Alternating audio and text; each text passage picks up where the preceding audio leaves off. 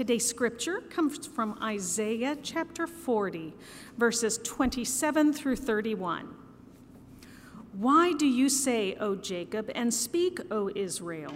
My way is hidden from the Lord, and my right is disregarded by my God. Have you not known? Have you not heard? The Lord is the everlasting God, the creator of the ends of the earth. He does not faint or grow weary. His understanding is unsearchable. He gives power to the faint and strengthens the powerless. Even youths will faint and be weary, and the young will fall exhausted. But those who wait for the Lord shall renew their strength. They shall mount up with wings like eagles. They shall run and not be weary. They shall walk and not faint.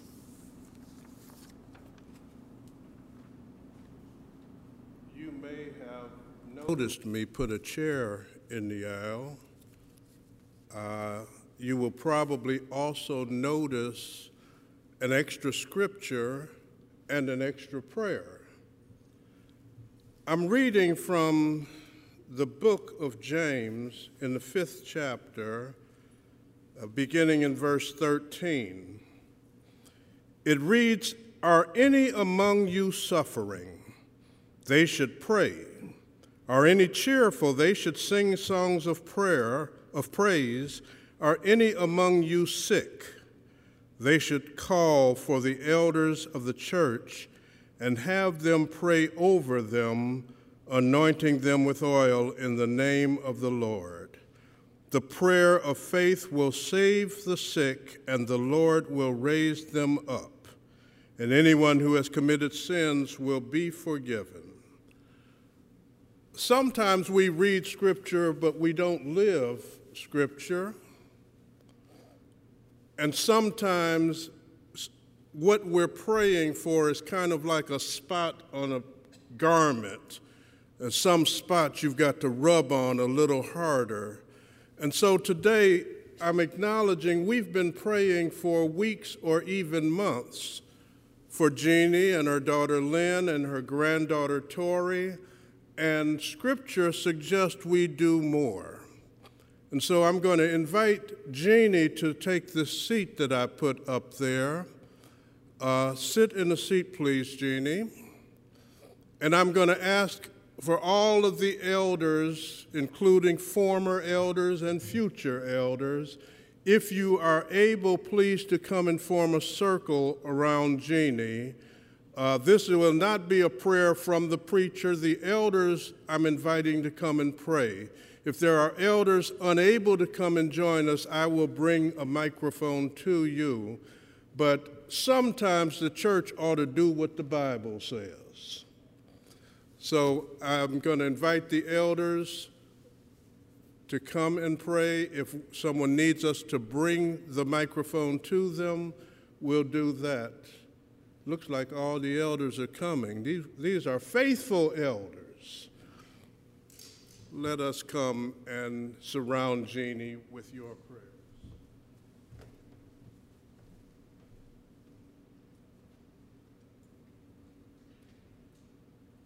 I relinquish the mic into the good hands of our elders.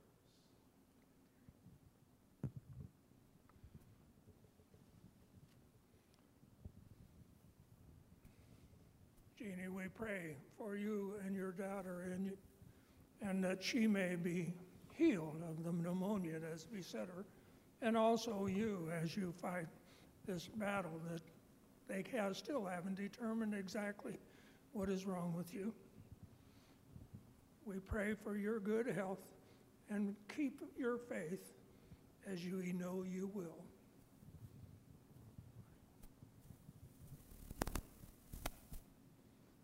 Father, we ask you wrap your loving and healing arms around Jeannie and her family. Give her strength, give her perseverance, and give her healing through this difficult time, because we trust and we know that you will take care of us all, including Jeannie and her family.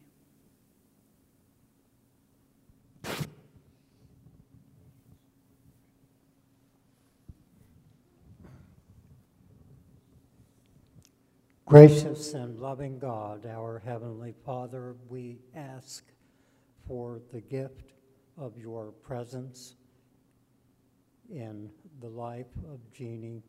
We ask for the gift of light and love and hope as she travels this path. And we ask for the gift of your healing touch as you see in her life. In Jesus' name we pray. Lord, you are with us every day. This is a special prayer, and we ask for you and your special concern, for our concern, your special prayers.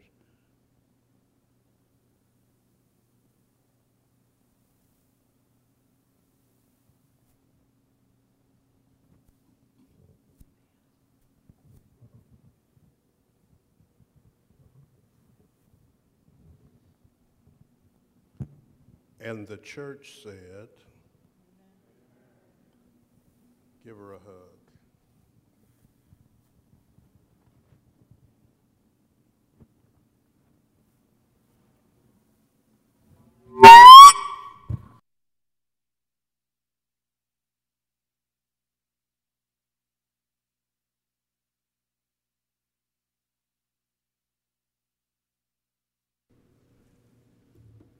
As the elders return, is there anyone in this congregation glad to know you've got elders praying for you?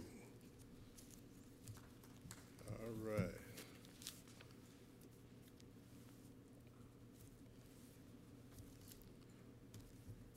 One who we will ask to join us going forward anytime we call for the elders is Ashrey, who on Tuesday the board approved taking Ashrey into our care to serve in the role of student minister as he attends United Seminary and worships and serves with us. So welcome, Ashrey. Why don't you stand? Let us take a look at you. Ashrey is a young man. He's 23 years old. He's not been in the country for a year yet. But he has 3 years of ministerial experience back in India, and he's come quite a journey on his way here, including losing both parents in the last few years, his father earlier this year. And so we welcome you. We're going to take care of you, but we're going to squeeze you like a grape and get everything that's in you out of you. All right. Actually, the beginning of my prepared sermon was going to invite us to lift up Jeannie and Lynn and Tori, but the Spirit directed me to take it a little further. And I don't say that as apology, I say it as explanation. We need to move when the Spirit says move. Does everyone agree on that? All right. The sermon is entitled, If You Can Wait, and it is based on that reading from Isaiah 40, which is by any measure one of my favorite passages of Scripture. Isaiah 40 goes on through those 31 verses, and there are segments of that chapter that take us all the way from the beginning of the chapter with the words, comfort ye. Where's Terry? That's King James, comfort ye. Comfort, and it ends with the challenge that we heard in verses 27 through 31. From challenge to wait. There's a promise in the challenge, but we certainly are challenged to wait on the Lord. We are challenged, as we discovered in the children's message, by the whole notion of waiting. We don't like to wait. We are about instant gratification, and that's only when we've got time to wait on instant. Sometimes instant's not fast enough for us. But it says, those who wait on the Lord will renew their strength. They'll mount up with wings like eagles. They will run and not be weary. They will walk and not faint. The question for those of us unwilling to wait is, are there some folk in our midst today who have found themselves weary from time to time, or have found themselves feeling faint from time to time? You're going to have to do some waiting if you can't sustain your maximum pace throughout your life. If you can't run full speed at every moment, you've got to figure out and learn how to wait. It's a promise.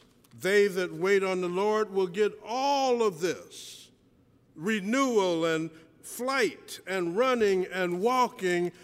But how can they wait? How can we wait? We live in a world where all of a sudden there's a disregard for the lives of others or even for their feelings. There is competition in all things, even things that should not be competitive. I've been telling some folks about our Monday game crew, and I guess I need to go on and confess, I kind of like them.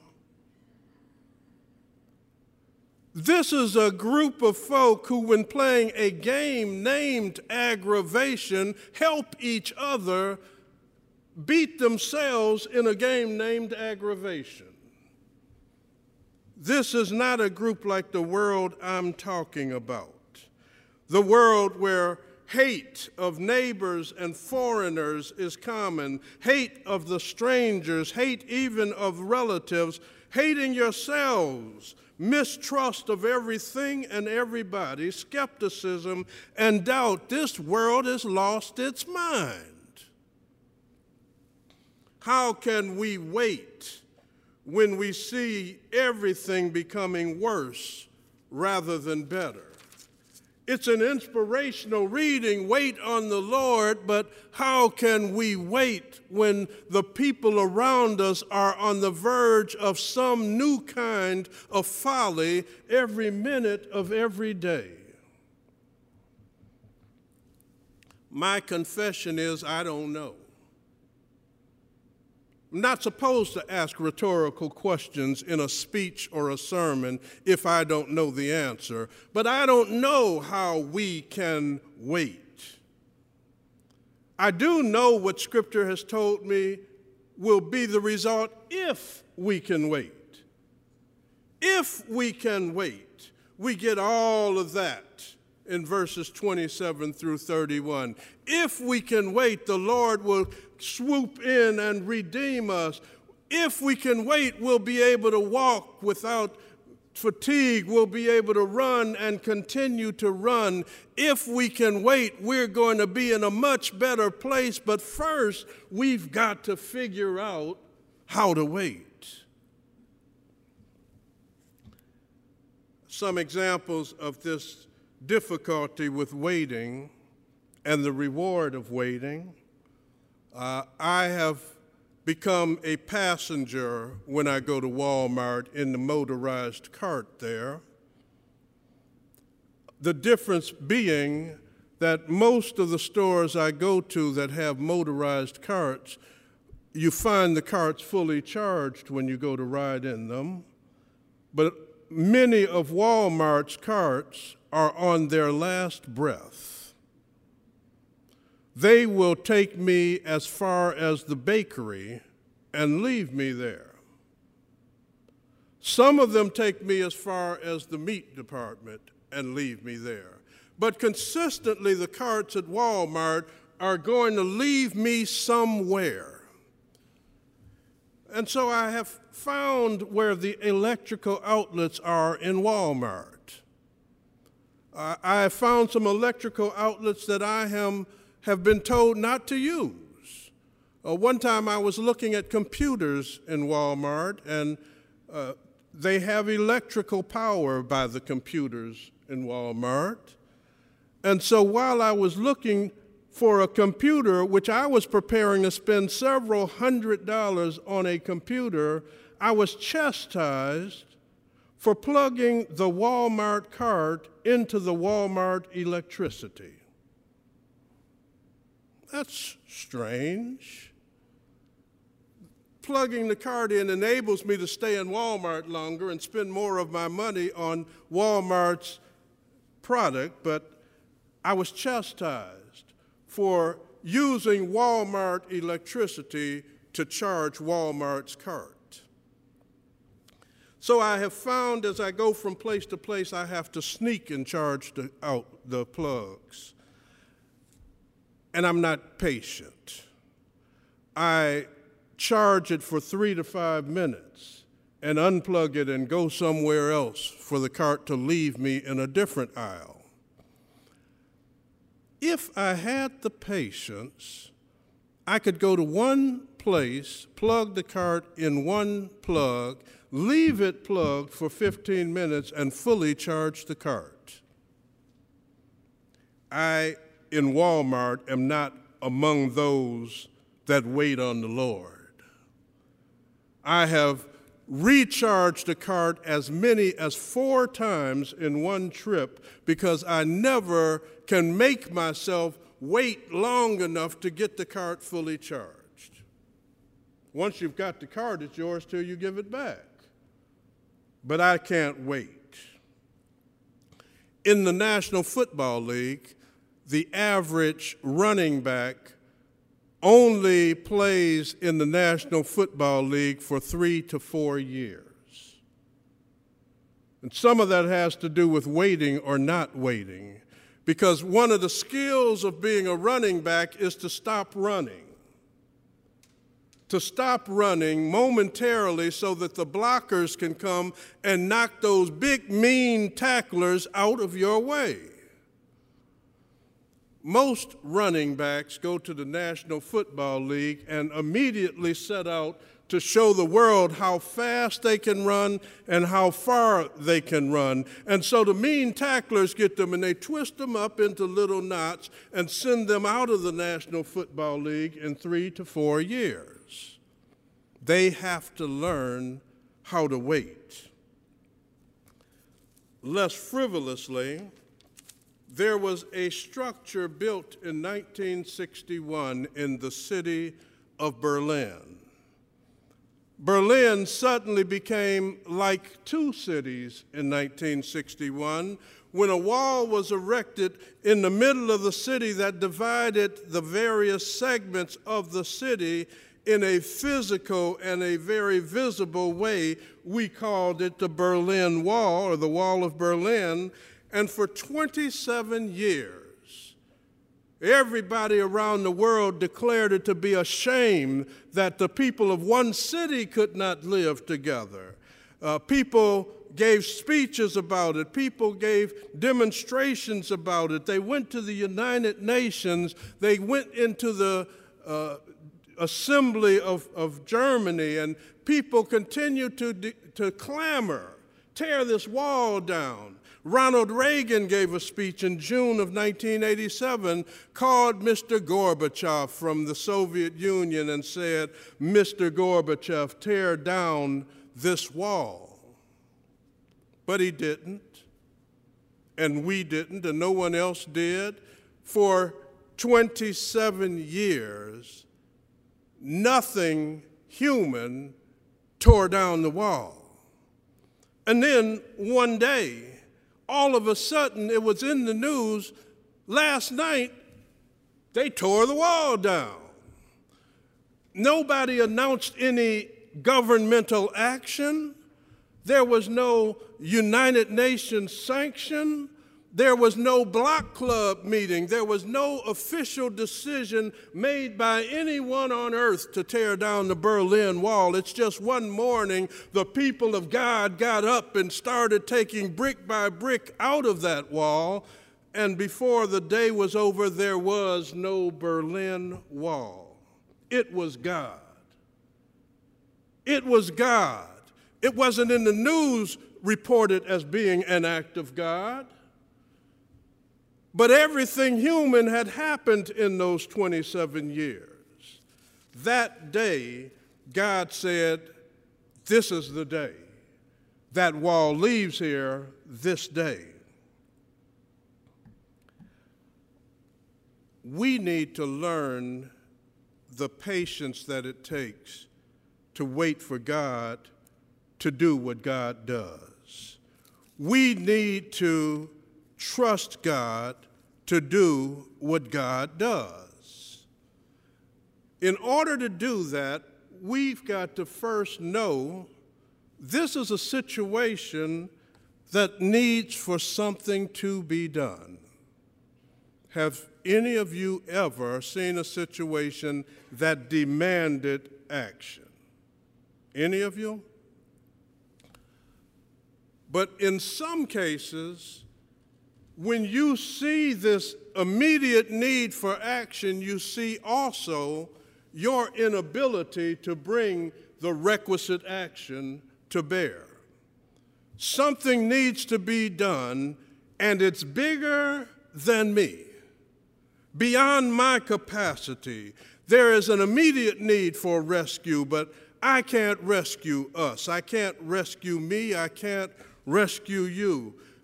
And so we wait. We've probably thought of waiting as a passive thing, an inactive thing. But the beginning of waiting, when it comes to waiting on the Lord, is trust.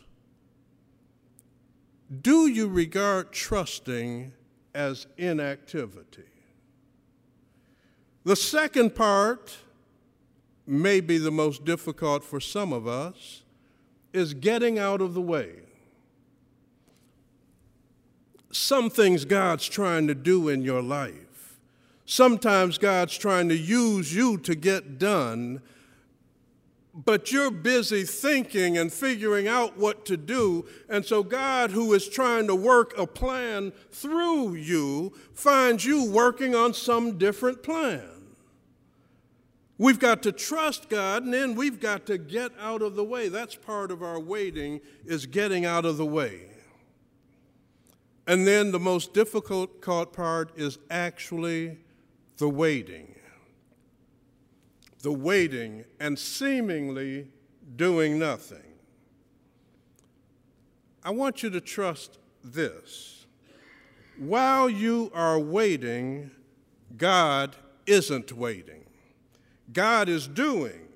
God is acting in these kairos moments, and that's what this waiting is. It's a kairos moment. We can do things according to the clock, or we can do things according to God.